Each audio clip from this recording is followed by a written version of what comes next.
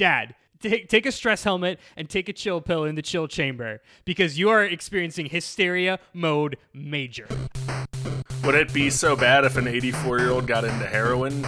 Welcome to the Cat Organizational Podcast. You idiot. It's written down in front of you idiot. This is like the buffalo chicken rap of answers. I haven't heard about hot orcs in a while. We were so horny for motion controls in 2005. I can't wait to come back and tell you how it was Noah's Ark, you asshole. I would also like to retroactively say I've never had cotton candy acid. So Andrew's 100% doing a voice, right? Everybody get off IMDb now. Time to record. This episode and probably this whole podcast is a mistake. Hello, and welcome to Debate This, the show where no one is right, but someone is definitely wrong. In this show, we talk about comic books, video games, and how capitalism drives both rewards and frustration in Animal Crossing New Horizons, and I can't get enough of it. I need all the dopamine squirts. I need them. Todd, I've been meaning to ask you, are you ever not playing Animal Crossing these days? He's playing right now, Andrew. I play a lot. I'm currently making my island ADA accessible by putting ramps on everything. Good. So good for you. I have to say I took inspiration from my friend Tommy about that one. He was like, "Oh yeah, ramps. Yeah. Probably, Tommy's just a better person than any of us." Well, yeah. Yeah. Hi, Tommy. Tommy, if you're listening, hi. So, my name is Todd Thomas, and friends, we are currently living in the hellscape that is 2020. Yay! We've had an impeachment, huge areas of land on fire, and now a viral outbreak. 2020 has been 10 years long. 2020 is the last decade of my life. Well, so I want to take us back to simpler times, specifically in the 90s. So for me, that was when I found my first made-for-TV movie love, Brink, because that came out in late 90s, 98 area. The best made-for-TV movie. Yeah, if I can quote Matt, Brink fucks. And it's worth saying that also all those three things that I said at the start, they also happened in the 90s, but that's not what we're here to talk about. Yeah. We're here to talk about the most wholesome of childhood era entertainment, specifically Disney Channel original movies, or DCOMs. I've never called it a DCOM until we started talking about doing this. It was a push toward the middle life of DCOMs that they like branded them as such. Then they would do like DCOM movie marathon weekends and stuff. So, like most things these days in my life, I heard Matt saying it and then I started saying it. I hate how accurate that is, but I definitely also remember the like mid 2000s rebrand to DCOMs because I remember catching a lot of like early 90s DCOM or mid to late 90s DCOMs on DCOM weekends. Yep. On Disney Channel in 2006. It was about the same time they were doing the like branding where the stars of their shows would draw the mouse ears with the glow stick. If you have not seen the redos that happening on Vine where it actually show what they were outlining, man, that's a good one. Anyway, since we can't leave anything pure as is in this silly thing that we do, today I'm presenting the task of taking your favorite Disney Channel original movie and rebooting it. However, I want you to reboot it by ram-jamming one of your favorite superpowered heroes or villains just straight into the storyline. I just want to point out in the notes, you don't have the second half of your second sentence there, so it just says, I want it done by ram-jamming one of your favorite superpowered heroes or villains. Period.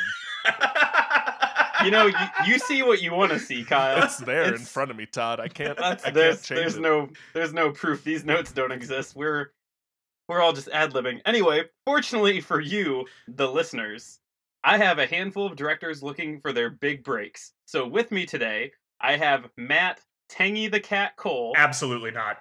Andrew Meringue the Rhino Henderson. Maybe? Not how you spell Kyle... rhino. Not even close. That's how you know I do too much politics, because that's the acronym Rhino in politics. You're but anyway, not important. This is an audio-based humor podcast. And Kyle, Chief the Wolf Harper. The best one of the three. And I'm reaffirming the premise here. Shit, that was the thing I was supposed to cut out of this. All right, we gotta cut that. No, it's staying in. Oh my god. Oh man. I think the compromise here is we cut it, but but Todd saying shit, that was what I was supposed to cut out is our episode opener now. Yeah, I think that's fine. Oh no, that's too good. They're the best you're getting today. As soon as I started saying it, I'm like, I didn't edit this. Oh man. Here we go. I'm coming back. And like my brain, I was saying it out loud, and my mouth was saying it, and my brain's going, "No, pull the word." Okay. So are these the worst possible characters you could get on your Animal Crossing island, or close? What are these? These are not these. Contrary to what some may think, these are not the names of B-list Sonic characters. These are some of the favorite or fan favorite Animal Crossing characters that you can get across the spectrum. Okay. Tangy the cat is a cat that has a head that is the texture of an orange and has a leaf on it. What do you mean it has texture? This is a game. It's like a cat, but his head is a tangerine with cat ears and a face on it. Why? This is like that annoying orange YouTube channel just come to life in a stupid video game I care about. But a cat. Ugh. And Meringue the Rhino is a rhino that has a strawberry for a horn. Oh. This Chief game the is Wolf dumb. Just sounded awesome. All right. Anyway, don't yuck in my yum. Does Chief the Wolf have an eye patch? They're cute. It should. It doesn't though. No. Okay, so here we are. Guys, tell me what Disney Channel original movie you have chosen. Just give us all a small taste of the movie, just so everyone's on board, and then tell me what superhero or villain you are injecting into it, and in what role. Okay, so Namor Mackenzie is the most popular kid in school. He's the second best on the swim team, a total failure in science class, and has sort of a girlfriend, maybe, named Sam. All of the makings of a kid who invites literally everyone in school to his front lawn birthday party, including school nerd and his new lab partner, Walter Newell. But when he turns 13, things start to get weird. Namor begins taking absurdly long drinks from the water fountain, generating electricity from his hands, and growing literal fish scales and fins on his skin when he touches water sometimes. But only sometimes. We're doing 13th year. It's 13th year with Namor. That's what's happening here. I feel like I saw the commercial that would run on Disney Channel as you were describing it. Was that not what we were going for? That's what I was No, going like, for. I think that's what we all did. All right, perfect. Yeah. Yep. You painted the picture for me really well. That's what I'm getting at. That's good because I watched the trailer of 13th Year today, and it includes like an entire sequence that is not in the movie. And the fact that the DCOM in 1999, the 13th Year, had a big enough budget to film for a trailer and or film enough that they cut that much out of a movie to put it in a trailer is absurd. But all of these things are the very real things that encompass the weirdness that is the 13th year of like this kid being the most popular in school because, again, let me reiterate, he is the second best on the swim team. He is an absolute failure in science class. And like maybe has a girlfriend, but also maybe doesn't, and her name is Sam. Because smart kids in the 90s were losers, Matt. Yeah. Yeah. You don't want to be a fucking nerd. And if he was the best on the swim team, then he's a tryhard. So he's like just naturally gifted enough to be second place. Doesn't try in doesn't school. care. Yeah, he's a cool kid. He's a cool kid. I don't know if he's a cool kid. See, exactly. Like I just forgot that there was this whole plot of like this kid is the coolest kid in school, and they expositionize word for word that like he's the coolest kid in school. That makes you the coolest girl in school. But there's no reason for him to be cool. Like he just is. He just is. Even they like even make it out that his parents are losers, but this kid is just cool. I don't know. It's very strange. I have two quick things. Okay. Two quick things. Okay, one, I think it's really funny that Namor is the second best swimmer. Yes. Just real quick. And then two, yeah, the 13th Year is a weird movie. I remember a lot more body horror in that movie than other Disney properties. Yeah. Isn't there a scene where he's like getting out of the pool and he like touches the rim of the pool and it like short circuits a bunch of shit? That's true. Yes, that happens during the state championship swim meet, which does come up later. Good. Yeah, there's a very strange 1999 CGI scene of his foot morphing into a mermaid tail. Yeah, that's what I remember. Yeah, and like it's Disney body horror, so it's like body horror with an upward inflection in the middle, like it's like an Animorphs cover. Yeah, but that happens. It's real. Well, Matt, yours sounds fun and wholesome. I can't wait to hear what comes next. It's only wholesome all the way down. It's oops, all wholesome. They're decoms. Andrew, what do you got? All right. All right, so I'll give you the back of the VHS box description first. Do it in your best Disney trailer guy voice. All right. Gamora is just your average 13-year-old girl living on an intergalactic space station. She goes to school, hangs out with her best friend Nebula, and is totally crushing on Microbe, the most lunarious band this side of the Milky Way. But one day, Trouble Major comes to visit, and Gamora gets shipped back to the most micro place in the universe. Earth. It's up to Gamora to find her way back to the space station and save her friends and family. Was that good? Was that a good voice? Yeah, it wasn't bad, yeah. I really forgot all the like awful fake slang from Xenon. Well, unfortunately, Kyle, you're not going to forget it after tonight. And now it's all coming back. Space Day. I have 2 pages of notes, and it's all Xenon slang. Space Day is particularly offensive and awful. Oh, I hated Trouble Major a lot. Yeah. Lunarius really snapped me back into a place. Is good. Mm-hmm. Micro is the one that got me. I'll tell you what, if Todd lets me win, I will go through some of the more colorful, more egregious Xenon slang. Is that supposed to be encouragement? Is that how you're trying to win points? Yes. Question mark inflection? Maybe. So obviously I'm redoing Xenon Girl of the 21st Century. Everyone's favorite spunky girl living on a massive privatized space station set in the year 2049. One quick thing, Chelsea Clinton is the president in this world. Is that real? Oh, well, yeah, that's weird. Is real. Yeah. Like I said, I have 2 pages of notes when I watched this last night. Xenon and her best friend Nebula live normal teenage lives and get into trouble, as 13-year-olds do.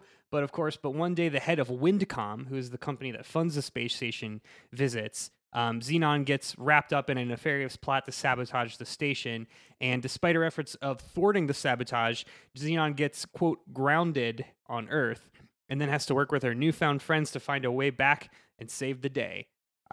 Just in time to see the new Microbe tour, or Microbe concert. Wasn't the plot that the space station was going to like crash into the Earth or something? No. Well, we'll get into it, Todd. Okay. I'm remembering how horrifying that concept is. What I now imagine is a very perverted administrative assistant to Mr. Wyndham tries to or uploads like a virus basically into the security net, because in 1999 we still didn't know how computers worked. It was all Skynet, baby. Everything was Skynet. All Skynet. Yeah. Everything was just done in wall panels. So he uploaded a what looks like a mini disc into a wall panel, and 3 days later the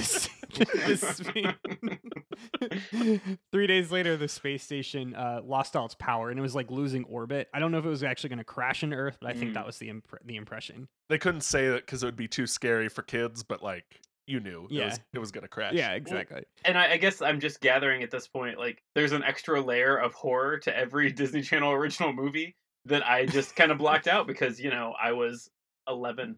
They're not the parts you remember. Like, I've watched a lot of DCOMs recently, and I'm remembering that I didn't remember most of those DCOMs. Right? Yeah, you don't remember that. You don't watch the movies for the plots. You watch the movies for the kids who are your age and doing the same interests you had at the same time. Hey, you project yourself onto them. Yeah, exactly. Or if you're 10, 12-year-old me, absolutely in love with Xenon. Real quick, just to tie this up in a bow. So I'm going to re-engineer this as Gamora, Girl of the 21st Galaxy. Ooh. We've got the lead role now being played, obviously, by a teenage Gamora and her best friend Major, Nebula, because that worked out really well. Yep. And they've lived happily their whole lives on the space day until one day the gaseous head of Thantech, director Hammond Thanos, comes to visit. Hammond. Hammond Thanos. Hammond was the go-to corporate villain in the 90s. That was like the name of your corporate villain in the 90s. Yep, it seemed right. Go ahead. I'm done now. Kyle, we're 2 for 2 on wholesome. Are you going to take another Disney Channel original movie and make me remember something horrifying about it? Oh, 100%, Todd. After the death of his father, Ben, played by Taj Mowry, enters a contest to win a smart house. Ben wins, and he, his mom Nicole, and his little sister all move to upstate New York, meet the creator of the smart house, Tony Stark, including a brief cameo from Robert Downey Jr., and he takes them all inside and introduces them to the AI operating system that controls all aspects of the house, named Ultron. Good. Shenanigans ensue. So good. No, I need to say before anything continues here that Smart House scarred me as a child and is the sole reason why I refuse to get an Amazon Alexa or anything of the like. Smart House warned us about the dangers of AI back in 1999. Smart House was like 1999. Yeah, Smart House was like my it. All my other friends were terrified of clowns, and I was like, but the machines! Smart House also had the horniest dad to ever grace our TV screens. Absolutely, the horniest I dad. do not remember the dad. You're gonna have to give. You gotta context. watch it, dude. He's not very memorable, but go ahead. Basically, the dad, the woman, it's a woman in the movie that creates the house and the operating system, and the dad is just horned up for the woman that built Smart House. And at the same time, what's her name?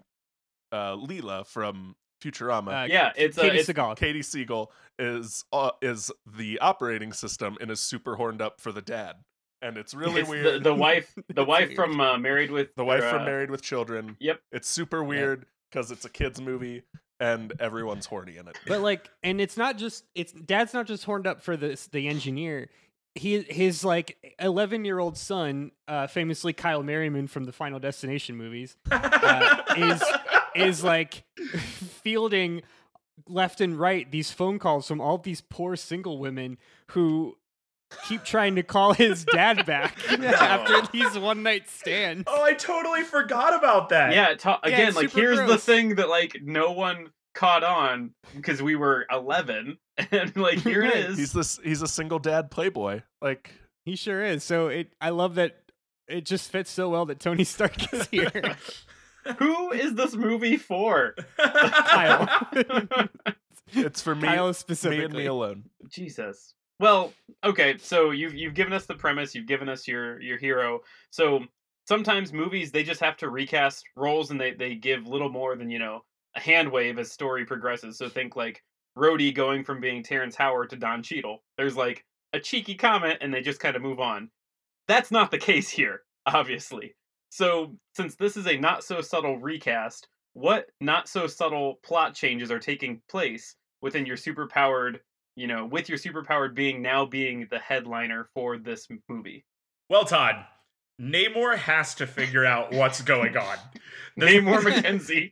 Which, did you know Namor's real last name is McKenzie? Canonically in Marvel? Really? Namor's real last name is McKenzie. I always thought Namor was either Cher and only had the one. He only has one name. Namor McKenzie. I thought the same thing, but it's Namor McKenzie. Namor McKenzie and Walter Newell are both real names. I kept the name Sam from the original movie because Namor doesn't need another love interest. He gets married so many times and at least once to his cousin that I decided we didn't need to name swap the love interest. But anyway, Namor has to figure out what's going on, Todd, because the state swim meet is at the end of the week, and his sort of girlfriend maybe sort of kissed him on the mouth at his birthday party, and his mom is a super weird hippie socialist who thinks doctors are just hacks with stethoscopes, and his dad is Dave Coulier, so he has to figure out what's going on.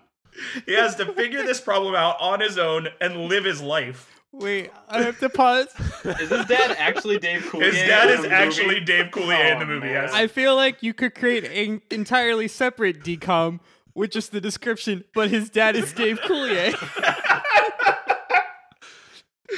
Oh, man. I'm still trying to wrap my head around his sort of girlfriend maybe sort of kissed him on the mouth. It makes it sound like it's the least sexual possible thing that's happened. Okay, Yes. all right. Cracks knuckles. Let me tell you guys about this weird scene. So the main guy in the movie has this girl named Sam who is like also on the swim team, and there's this weird line from Dave Coulier at the beginning that's like, "Are you guys an item now?" But they never answer it. So like there's never really a like, "Oh yeah, she's my girlfriend." And then at his birthday party, she gives him a picture of her in a frame and is like, "Here's your birthday present." And he opens it up and he's like, "Sam, I love it." And then she's like, "Well, there's one more thing, but this one you don't have to open."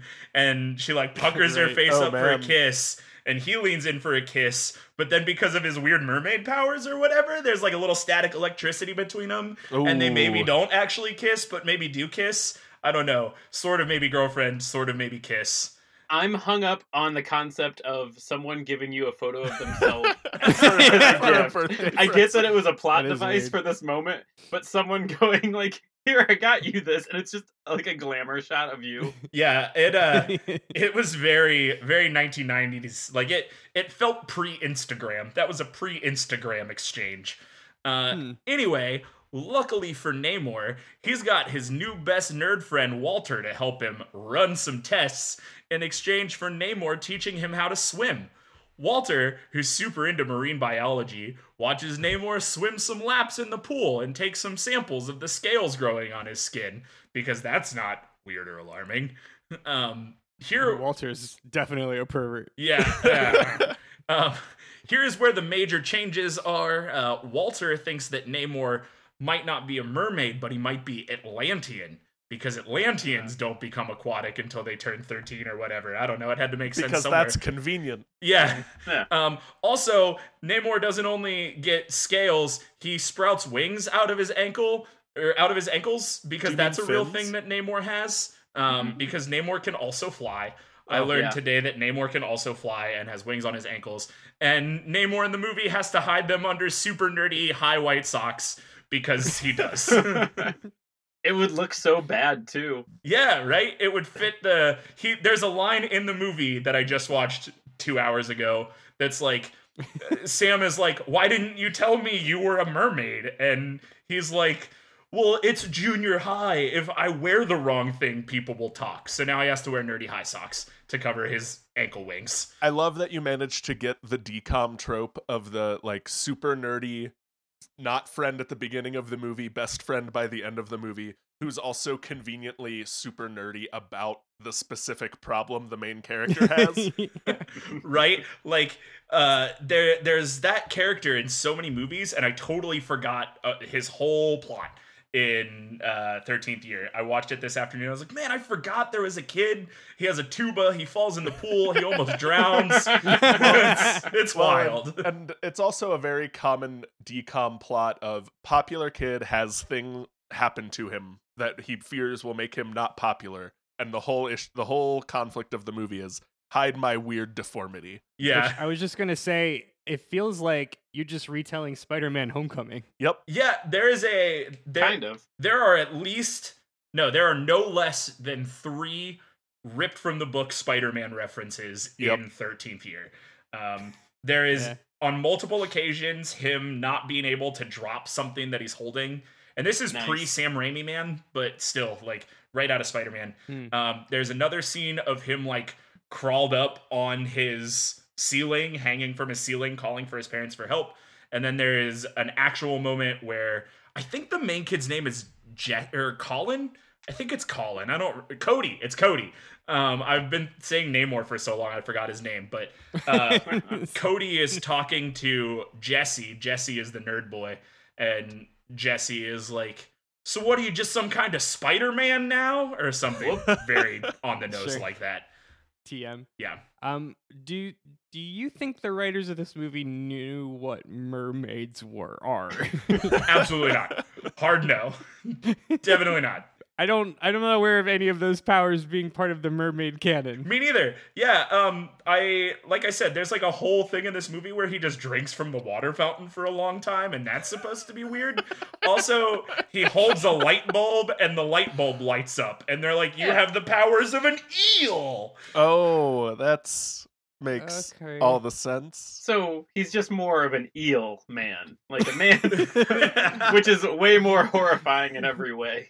It's weird and not well thought out.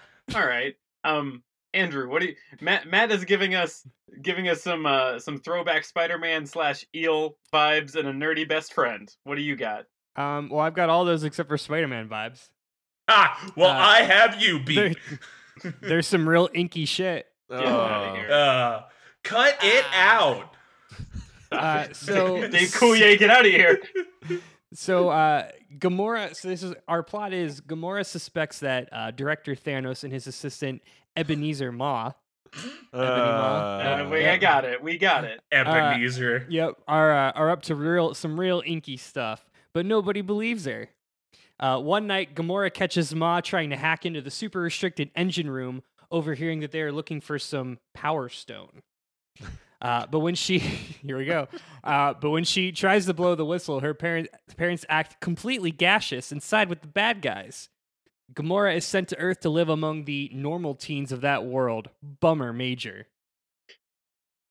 Don't. I just don't pause and wait for us to react to what you're doing. Don't well, I'm pausing to wait for this one. Zetus Lapidus, Todd. Earth is so bizarre. Did you want me to say it one more time? No. It was Zetus Lapidus. I didn't want you to say it a first time. Zetus Lapidus. Sounds like the name of some kitschy IPA at a new microbar. We need to trademark Zetus Lapidus, the IPA. It's a separate thing. Okay, so it's quickly clear Gamora doesn't belong shortly after arriving, as she is mocked by the cool, popular girl at school named Roxy. She then meets Pete Quill, who is a very nice 90s-looking boy with a bowl cut, who seems very much into her. And then at school, she meets a few other kids. The token nerdy hacker tech wizard Drew Axiom, and Gregory Van Smoot, the very shy but nice rich kid who has the big house that the other kids hang out at, but doesn't actually have any lines. Those were good. Well played. Thank you. Gamora befriends this wily bunch of spunky preteens, and together they all help to get her back to the space station to save her family. Even Roxy, while at first jealous of Gamora's relationship with Pete, decides that despite their differences, she can learn to embrace Gamora as a friend. I was really on board with everything you were saying, but then you said Space Day again, and I hate that. I hate it. Not the last time you're going to hear Space Day. I hate it with every fiber of my Todd's being. brain rejects Space Day. Zetus Lapidus. No. I liked what you did for the most part, and then there were things I didn't like. Well, all right, Kyle. Wait, hold on. No, I have a question. Sure. I'm not familiar enough with Xenon. Is Roxy a Guardians pull, or is Roxy a Xenon pull? Roxy was me trying to say Rocket Raccoon. Rocket. Oh, okay. Okay. All right. Okay. Yeah, Drew Axiom being Drax. Yeah, I got that one. I got the other ones. Yeah. Roxy was the one I didn't pick up. Yeah, I forgot to give her a last name. Roxy Raccoon. Yeah, it's just Gregory Van Smoot was Groot. Oh. Okay. The very shy, nice kid. Yes, I got it. So in the original, she does befriend a spunky group of teens, and weirdly enough, there are 5 of them, but they all just kind of appear. Nice. That 90s trope of a group of 5. Yep. It's everywhere. It starts with exactly. It starts with Margie the mean girl, which it's one of those like your brain will remember who Margie is as soon as you see it. You're gonna just her, because she's in all the movies. Lauren Maltby? Is that the name I'm looking for? Maybe. And then there was her crush Gregory, who like I don't know who he's just a very nice looking 90s boy. Like he's got a bowl cut, he's got the part right down the center, vertical down the center, And he was in every 3 of these movies. Yeah, he was in every DCOM, and then he did a couple episodes of Law and Order, and then he stopped acting for the rest of his career. And now he probably teaches history in the middle of one of the Dakotas, like all of these kids. So that's your Peter Quill, and then nice 90s boy best friend.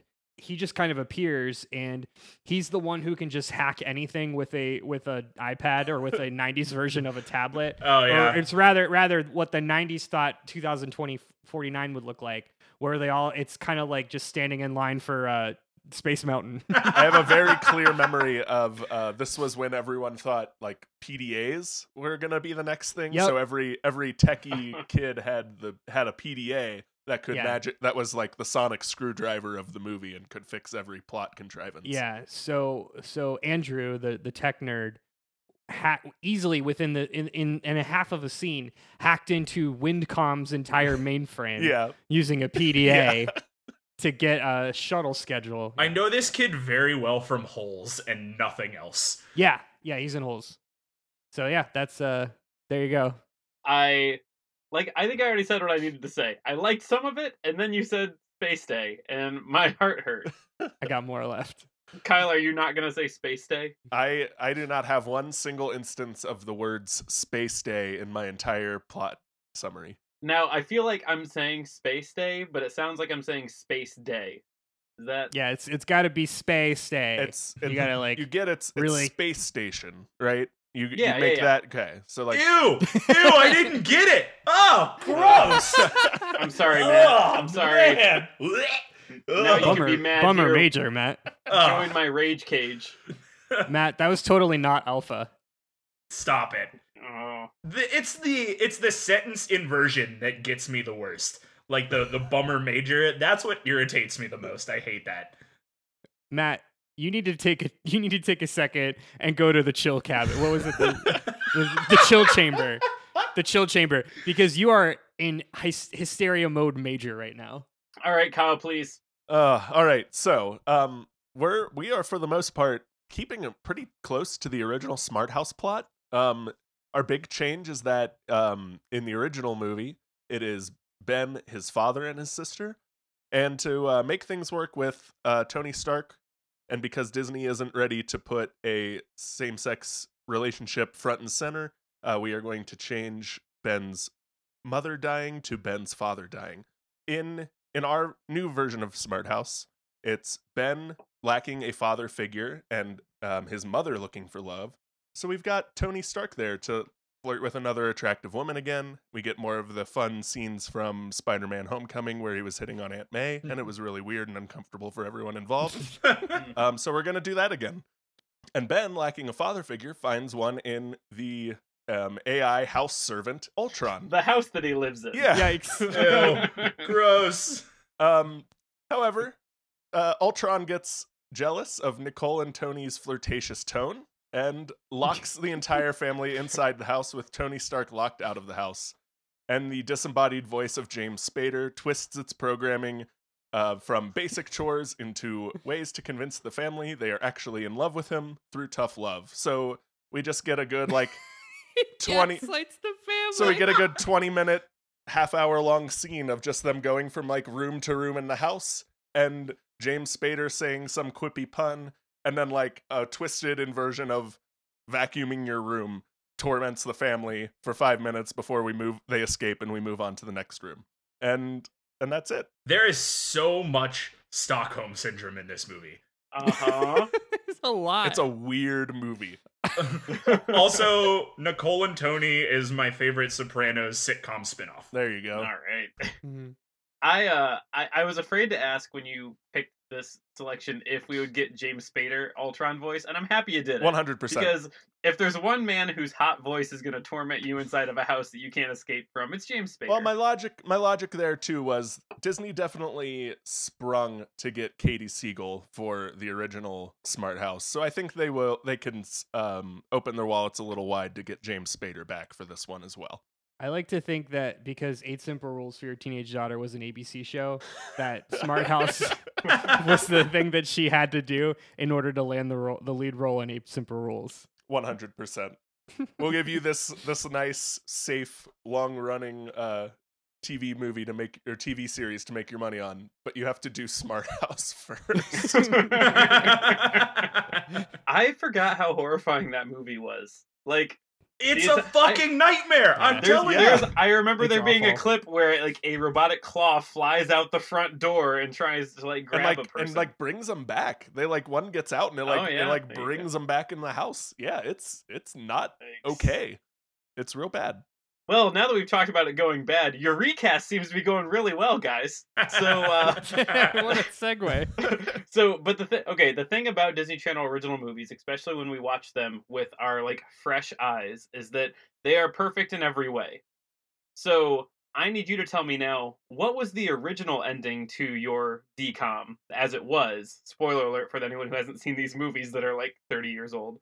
And now, what has changed with your ending with the new recasted superhero version of it? So I'm not gonna lie to you, like, there was not much that needed to change for 13th year other than flopping the names. Like, there's so much that stays the same. All right, so here we go. Namor convinces Sam is the girlfriend, she bailed out like late Act 2, to meet him on the beach because he just went swimming with his Atlantean mom, and he's ready to show Sam who he really is or something. But then he has a mermaid stroke or something and needs to get in the water. But Walter's dad, Big John Newell, wraps him up in a tarp and kidnaps him with his fishing boat to take him to the dock or something. I love all the four somethings or somethings so far. Continue. So Namor's Atlantean mom follows the fishing boat, and Big John Newell decides to ignore the dying kid on his boat to try and catch that kid's mom. Walter shows up right when his dad drops the net on Namor's mom. Namor tells Walter to save his mom, and Walter has to put his swimming skills to the test, which he's kind of been learning through the whole movie. And now Walter grabs an actual Bowie knife and dives down to cut the Atlantean out of the net. But his foot gets caught in the net, and his dad drops it, and it accidentally kind of drowns his own son. But they get him out of the water, and Sam gives him mouth to mouth, and he's like totally okay. Namor's Atlantean mom gives his land mom these like crazy eyes, and then she's pretty cool with just letting Namor swim off into the void forever because the fish lady said he'd be back before school started. That's how 13th year ends. That's how 13th year with Namor ends. Can I answer your questions? What? I've got two things, Matt. Hit me, Todd. One, I'm realizing that shitty parenting is like an overarching theme of Disney movies. That's not really a question, just a statement. A key factor of DCOMs is poor parental supervision, yes. My second point is Atlantean mom is who I had to spend every other weekend and most holidays with growing up. Oh, that's Atlanta mom. Different. Oh boy. Different. Wow. Very good. So like I watched 13th Year, like I said, no less than 2 hours ago. And holy shit, the ending of this movie is dark. And I knew it was dark, but I didn't remember how dark it was. So yeah, at the end of the movie, Namor / Cody, like, takes his shirt off and slinks into the water. And then there's this weird, like, aqua aerobics scene. And then he flies up out of the water to have his mermaid tail fin feet exposed, and he does this weird divey thing back into the ocean and swims off with his mermaid bomb. Credits like roll. A dolphin? Yeah, kind of like a dolphin. It's kind of like a breaching thing, but more like a merman. Yeah, but more like a merman. Merman. I love the bit that you're like, they swim off into the sunset and it's cool. Yeah. Like, they'll come. You can come back before school. I don't have guess. questions. I don't have questions about the Namor thing, but I just have questions about the 13th year. So remind me, like, why is he a mermaid? Okay. So I didn't even cover that because honestly, it's really ridiculous, and it's only the first, like, it's all pre-title card. It's like the first 90 seconds of the movie. So Cody, main character Cody, who we are calling Namor, Cody's parents are they start the movie on a boat. right? And they're in this boat, and then Big John Newell, whose name is actually Big... What's his actual name? I have that somewhere. Big John Wheatley. Big John Wheatley is a fisherman, and he's out fishing, and he sees this mermaid, and the mermaid does some things in the water, and he's like, holy shit, a mermaid, and then he crashes his boat because he was trying to, like, see the mermaid, and then the rest of the movie, everybody's like, Big John Wheatley's the crazy guy who believes in mermaids, and he's like, one day you'll see, and that's his whole plot line. But what's important about that is that Big John Wheatley sees the mermaid because the mermaid's swimming with her actual human baby in the beginning of this movie. The mermaid is swimming through the ocean with an actual human baby underwater. And they're swimming along, and then she sees the fisherman, and to run away and hide from the fisherman, stashes her real human baby in the, like, side pouch of this boat that is docked by this ocean buoy. I'm not making any of this up. And then that boat goes back to shore, and that boat has Dave Coulier and Dave Coulier's wife, and that's Cody's parents. And in that boat, Dave Coulier says, I've got to pull the quote out because I also wrote the quote down because the quote was too good. But Dave Coulier it says something along the lines of, like, remind me why we're doing this again. And Dave Coulier's wife drops the incredible line in the 1999 DCOM 13th year, to start a new life free of the bourgeois capitalist experience. Shut up. Shut up. Word for word, that's what she says. And then after she drops that great socialist manifesto, they hear a baby crying, and they're like, whose baby is that? I guess it's on the boat. I guess it's our baby, and it's the mermaid's baby. Better go buy some... Dave Coulier's family of 1999, welcome to the revolution. Yeah, it's wild.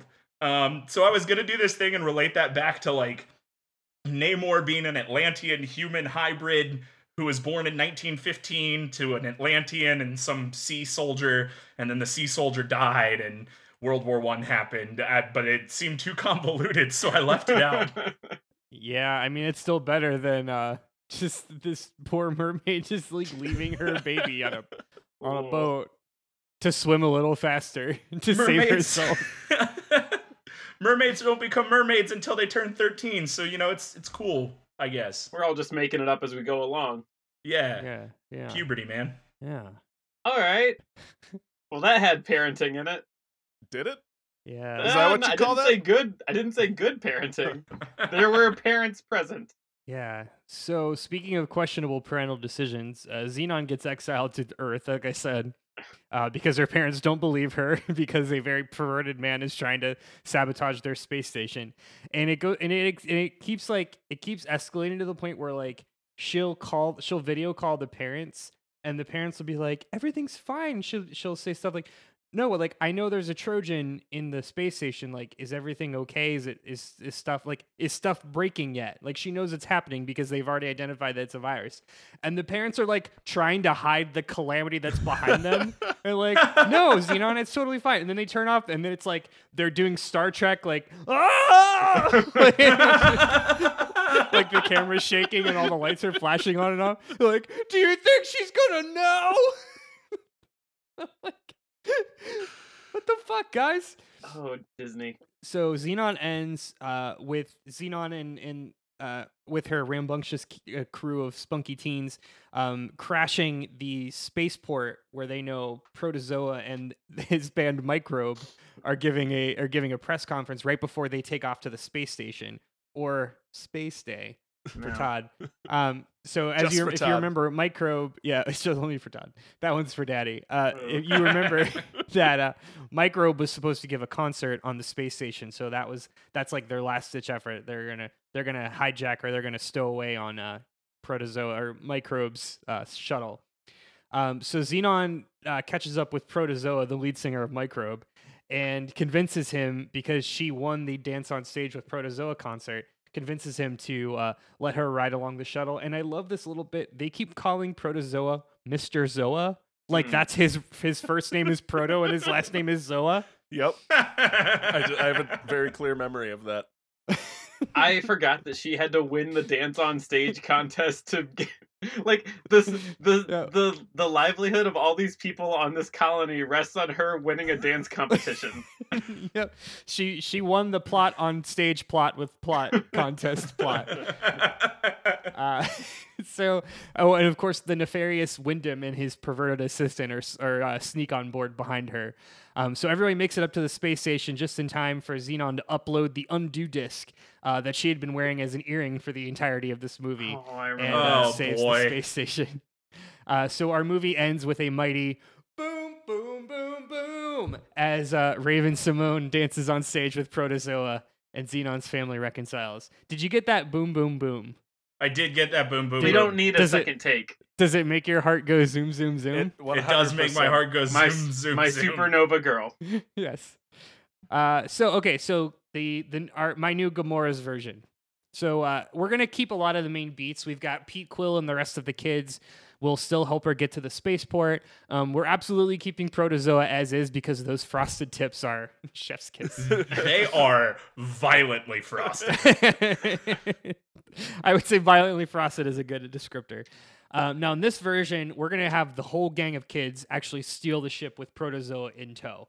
Of course, unbeknownst to them, Director Thanos and Mr. Ma have also stowed away in the cargo hold, so we're going to keep that. When they arrive to the space station, Director Thanos convinces the head brass to let him into the engine room alone, where he steals the Power Stone, throwing the whole station out of orbit. So the Power Stone is revealed to basically be keeping the station afloat, serving as the main source of energy. Fortunately, we find that Gamora and Nebula had plotted to replace the Power Stone with a fake, and in reality, Gamora has had the stone the entire time.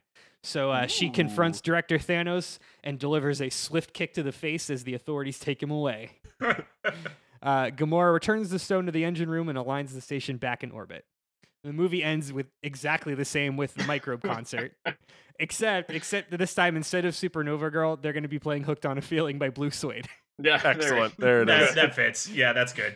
Yep, and then we're going to have all the kids up there dancing. So we'll see Pete Quill doing his dance to "Hooked on a Feeling" at the beginning of Guardians. Andrew, the censors want to make sure that swift kick, you don't actually see any contact happen. You just see the actress kick her foot in the air, and then Thanos jerk backwards violently with a sound effect. We'll do it in slow motion, but we have to pull out every 4 frames. That happened so many times in DComs. I saw that so many times today. Yep.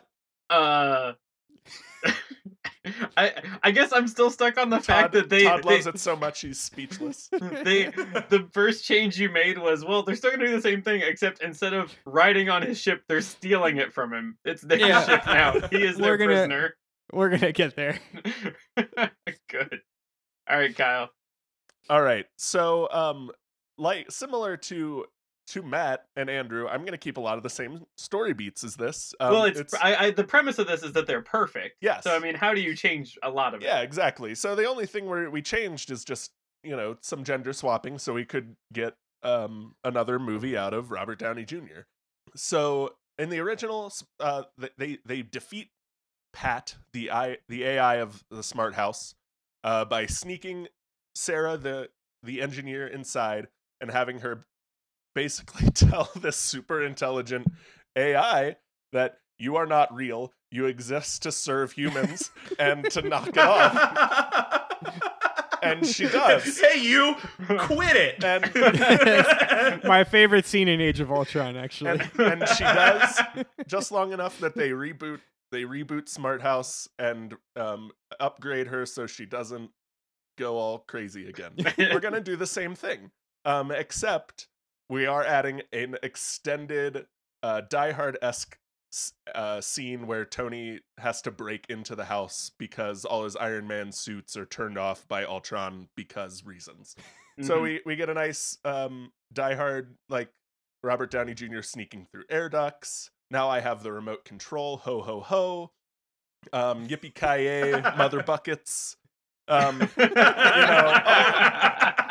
All those good juicy Die Hard references that the kids will know and enjoy, leading to Tony ultimately talking down the disembodied voice of James Spader, and instead of reinstalling the dangerous AI that almost killed an entire family, he'll just reinstall Jarvis or Friday as the new AI for Smart House and leaves, but not before commenting, its protection protocols may have been a little too aggressive, but maybe we could use it something bigger. And then a twinkle in his eye, they like fast pan over to the Avengers logo, to the Avengers Tower, and roll credits. And that's really all the major plot changes we're making.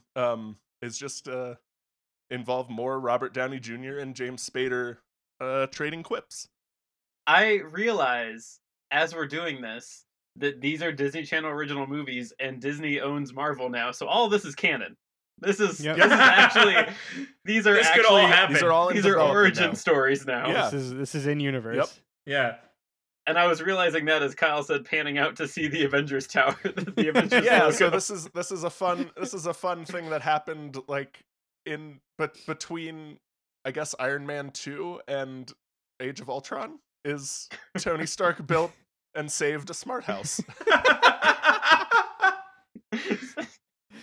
Oh man. Okay, well, you all have given me a lot to think about, and I do have a super secret bonus question to throw at you. So, guys, wouldn't you know it, the reboots, they were a hit amongst the 25 to 35-year-old crowd that craves nostalgia to help them forget the crushing despair that has hit them full force every single day since the early 2000s. Hot damn, is it hot in here? It's getting a little hot in here. So Disney, they're craving for content to crank out right now to get out of this market free fall. So guys, we're going to need a sequel to your movie. And I need to know what the sequel to your reboot is, and what other hero or villain are you just recklessly smashing into it? So while you think about that, we're going to go ahead and take a quick break. Hey, this is Nate from the New Entertainment System podcast, a show where we use a robot to randomize subjects, styles, and twists to design just 2 of the over 20 million games that the robot is capable of thinking up. A Halo dating simulator for VR headsets, a Cooking Mama stealth game that uses the NES Zapper, anything is possible. So join me, my co-host Cam, and a guest from the games industry, games journalism industry, or games podcast scene every Monday for a new episode of the New Entertainment System podcast. Search for it in your favorite podcast app. All right, and we're back. So, guys, again, your movie was great. The relaunch was great, but we now need a sequel. So, what is your sequel that's following your reboot? And then, who else are you just ramming in there as a big hero or villain name? I believe you meant ram jamming, Todd. Ram jamming. That's 3 total M's, I think. Ram jamming? Yeah. I think that's 4 total M's. Are there 2 M's in ram for ram No. jamming? There's only one. 1 M. All right, this is a dumb bit. Anyway, I feel like the only way to answer this question is to give you the post-credit scene of the 13th year. How we will set up the 13th year to tentative title the 14th year. God. So Good. Obviously, I've been name dropping this guy Walter Newell the whole time. That name matters. That is the name of Dr. Walter Newell, who becomes the Stingray. Sometimes friend, sometimes foe, sometimes enemy of Namor. Namor has a weird superhero history, and there's not a lot of clear-cut storylines, so sorry if you don't recognize any of these names.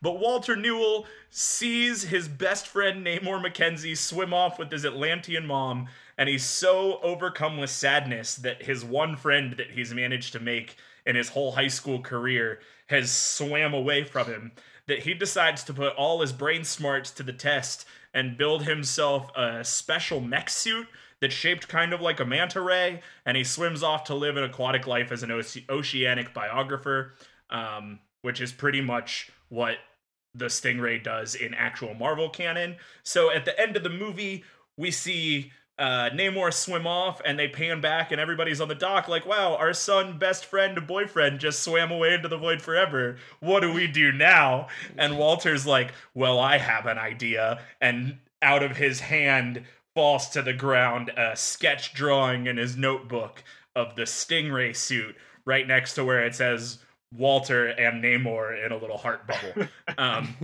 Also, as it pans out, in the very corner, if you slow it down and view it in reverse and turn the contrast way up, you can see what might actually be the top of a shark fin and might be Namor villain Tiger Shark coming to put his stain on the sequel. I love the concept that the only interesting part of every one of these supporting characters' lives just left. Yes. Like, Yeah. And they're like, all right. Everybody's connection in this movie just floated away. Now what do we do? Good. Andrew. All right, so I'm gonna also go through the post-credit scene. So I already introduced, we've got the other characters from the Guardians of the Galaxy, albeit in little bit parts here. So remember I said, you did call out, Todd, that they stole a space shuttle. So that's not gonna go unnoticed. So in our post-credit scene, we see Gamora leading all the kids back to the back of the hangar where they stashed that shuttle. The kids get on and we all get in, and we see our camera pans at the front. We see Gamora piloting. Pete Quill asks where they're going, and Gamora responds, "Wherever we want." And then cute end title screen with the words "Gamora and the Guardians of the 21st Galaxy." So, our sequel. So the reason we're gonna do, there's a couple factors here that build in our sequel. One, just like Xenon the sequel, we couldn't afford Raven-Symoné for the sequel, so she's out. But we're gonna take the major beats from not the sequel, but instead Z3, and have the kids really excited for the Moonstock Festival, which happens to take place on the moon. Oh no! Go figure. No, I don't want. Mm-hmm. And in the Z3, there's something about a moon preservation activist named Sage Borealis. Sure. Okay. So in this version, we're gonna have the kids go to the moon. What did I say? The Moonstock Festival. Thank you. And meet up with Carol Danvers, who's going to be their sixth co-pilot as the Guardians of the 21st Galaxy. So we'll ram Jim Captain Marvel into this continuum. Did you say Sage Borealis? Uh-huh. Like, the person that had to come up with these either was just like a special kind of human being that like thought this was real funny, like they were that person that thinks stupid shit like this is great and was just scribbling it down furiously, or they would think up these things, write it down for submission, and then take a shot of like bourbon to like get through their day. Yeah, it's probably the latter. I imagine it's the same people that create the Family Circus. the same type of person that's writing what I imagine is the plot for all the Medea movies. All right, Kyle. All right. So I'm gonna go in a similar vein here and do a nice little post-credits wrap up. So our movie has ended. Tony Stark has installed a much more gentle and fitting AI to run the Smart House, and is left to do Avengers things. And the Smart House family is comfortably living in said Smart House when we see Nicole, the mom, sneak away to a blacked out car on the street, and hands a mysterious person a disc and says, "All right, I got what we came here for. I need to go back to our own dimension." And the person she hands the disc to says, "All right, Agent Fury, you're right. Let's get you back home." The twist being, of course, that the mom is Nicole Fury, an alternate reality version of Nick Fury, gender swapped Nick Fury, who came to Earth to get, I don't know, Tony Stark's AI information or something. But that's all I got. Is the mom is an alternate dimension gender swapped Nick Fury, trying to start her own alternate dimension Avengers initiative. I stuck the 100% thought that you meant that Nicole had just been Nick Fury the whole time. In my head, even if it is like a woman version of Nick Fury and Nick Fury, they both have Samuel L. Jackson's voice. It is. Yes, of course, always. That's all I got.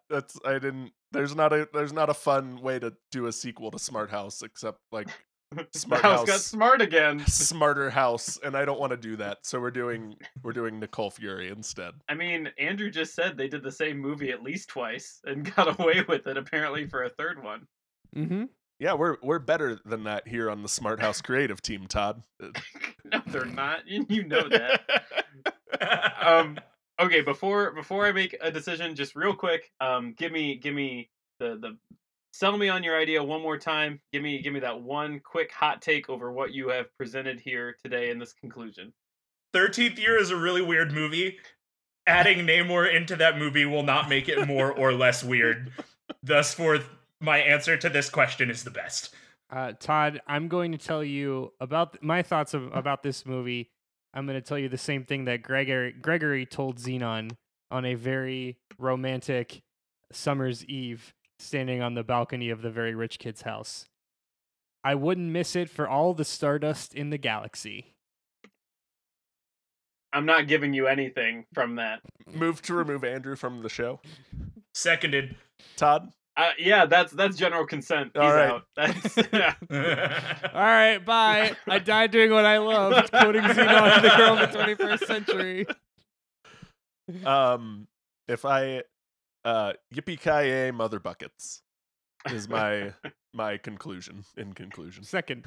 Wait, I know that we already did conclusions, but I want to go back and redo mine because I found this very real quote. No, just trust me. This quote is worth it.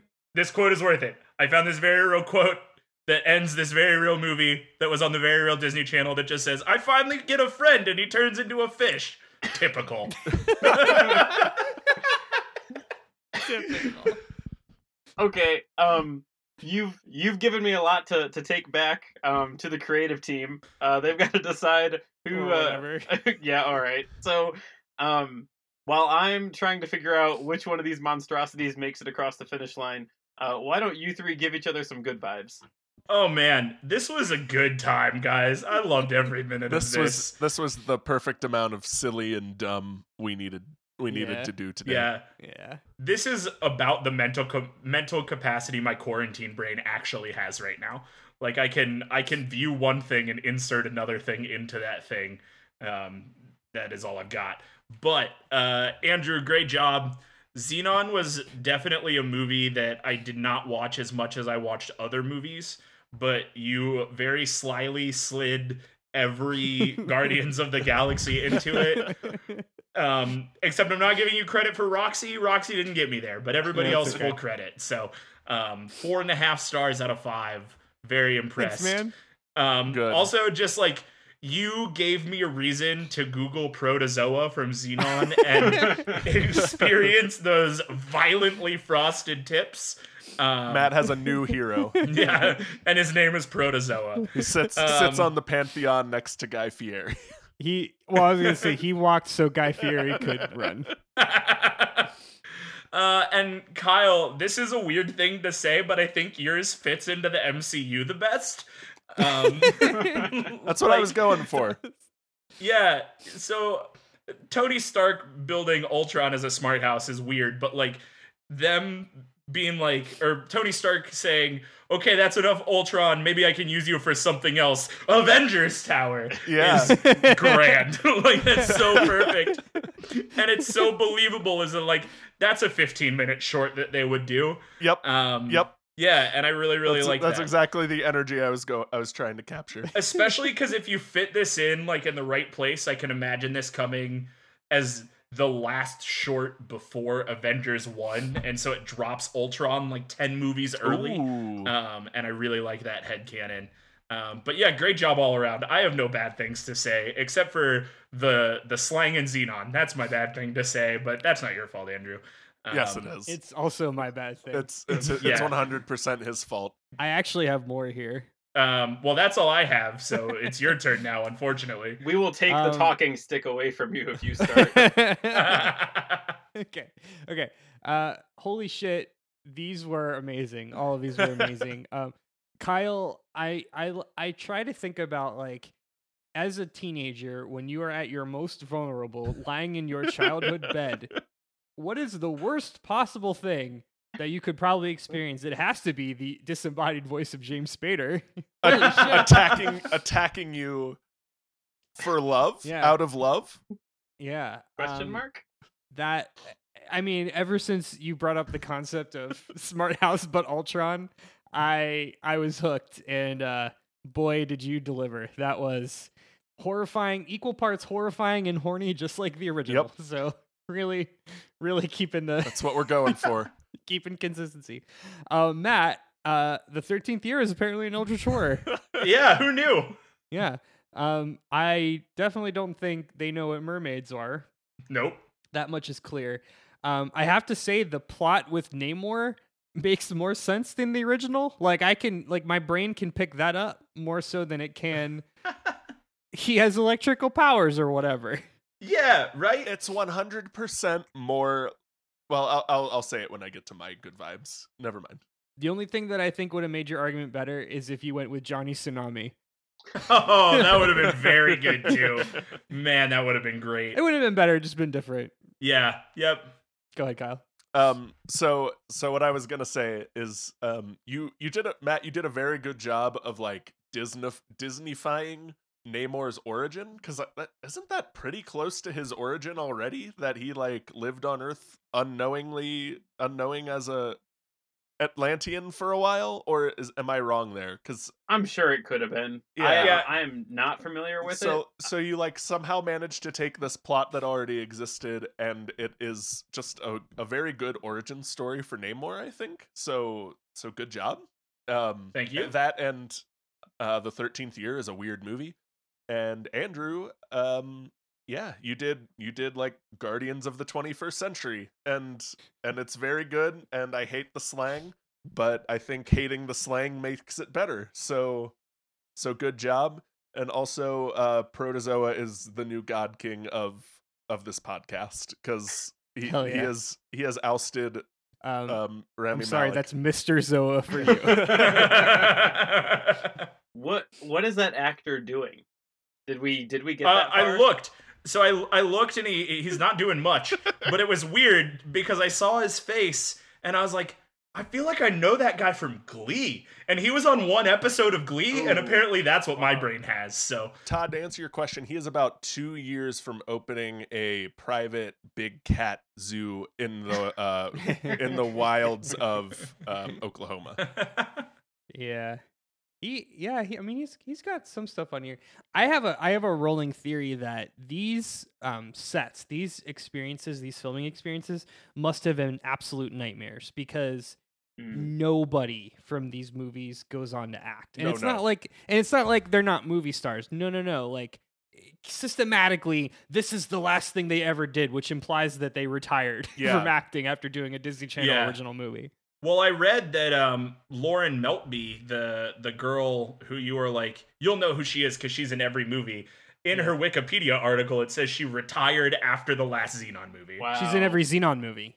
That's all she did. Yeah. Well, think the only exception I can think of off the top of my head, at least, is like Raven Simone. But even then, she became a garbage truck of a human being that is just like not fun to be around. Toward the latter half of these movies, I think they took some steps to not have that burnout, because you've also got like Danielle Panabaker and the Jonas Brothers, who like continued to stay in the spotlight, that all started out as DCOM stars. But like, yeah, those first like 5 to 7 years of DCOMs just like ruined kids' lives, and they didn't want to do anything resembling acting ever again. Well, and like Hilary Duff and Miley Cyrus, who I would say are probably two of Disney Channel's like biggest child actors, have both come out and talked about how miserable an experience it was. Yep.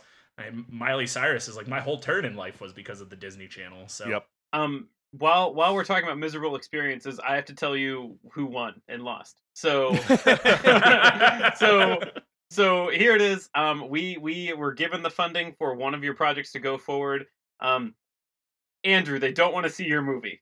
They don't, not because it's a bad movie, but because the slang they stopped listening after Space Day, which was like your third word. So I won't give you any more, but I want to add in one more thing. So at the end, when they're in the little security room, they're all typing on the consoles.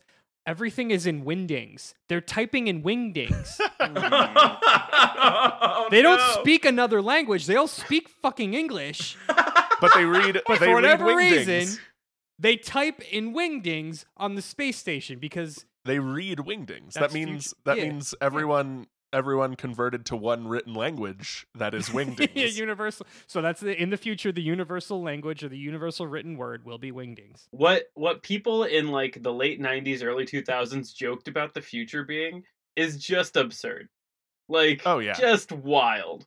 Oh, it was just a Chrome. It was a Chrome version of what we were experiencing at that time. Like, it was just exactly. rub like a Chrome shiny aesthetic on it, and it's the same thing. So yeah, Andrew, it's not your movie. I'm sorry. That's fine. That's not the movie people want to see. Now I am gonna say, Kyle, people do want to see your movie. However, it wasn't the one that's getting funded. Yes. Now that is because James Spader's hot breath is problematic, and I just it's just I love it and I hate it. It is two sides of a sword. James Spader's hot breath was too steamy for Disney Channel. Steamy. Is that what it was? Yeah. Now, I'll take that Matt, that's good news for you because Matt, you just didn't do a good movie. You perhaps made a better movie that had already been made before, and you still kept Dave Coulier. And so, for that, my dude, we are going to do your weird Namor origin story because Marvel still has yet to do that, and they're ready for it now. Yeah, I feel accomplished. I feel so accomplished that I'm going to leave you with some other tasty 13th year quotes. That wasn't Please. The deal. No, I swear to God, let me read these. They're great. All of the quotes on IMDb are from Jesse Wheatley, who was the nerdy best friend. I'm not going to read all of them, but a couple of choice ones. Nerds don't have really friends. We just have hobbies. And then... Very... sad. I'm just not used to talking to people who have a reputation to protect. Come to think of it, I'm not really used to talking to people, period. Oh, this is sad. My all-time favorite, when Jess Wheatley jumps in to break up a fight between main character Cody and other guy who is the best swimmer on the swimming team, he says, "If anyone's gonna get beat up here, it's gonna be me, okay? I mean, if you guys start beating each other up, what am I gonna do in between periods? Just not get beat up? How does that fit into my job description?" What the? This kid has a lot of very serious problems that to give him a hug that wouldn't fly under the radar in 2020. Matt, do you have at the ready the name of the actual best swimmer on the swim team? Just for my knowledge. It would not take me very long to find it. I'm vamping as I am scrolling. I am looking. His name perhaps was Zach? That doesn't feel Feels right. like a Chad. Like a Connor or a Chad or a... No, I think it was Zach. It was Zach. That's not a names in this movie are Cody, Sam... No, it was Sean. It was Sean. Sean. That's Sean, good. but S-E-A-N. I like that. Sean Marshall. Sean works for that for that name. All right, you hear that, Sean's out there? Don't go too far, Todd. There was a Todd in that movie, too. Well, anyway, so thanks for listening in to Debate This. Follow along with the argument on Twitter, Facebook, and Instagram at DebateThisCast. And check out our website at debatethiscast.com. If you like what you hear, please leave us a review so more people can hear our nerdy, dumb show. Until next time, I'm Todd Thomas. I'm Matt, violently frosted tips Cole. I'm Andrew. Macro is good, micro is bad, viral is nasty, graphic is beautiful. Henderson. And I'm Kyle Zetas Lapidus Harper. And we're saying thanks for debating with us. And if you think we're wrong, then you can come fight us behind the swing sets, nerds.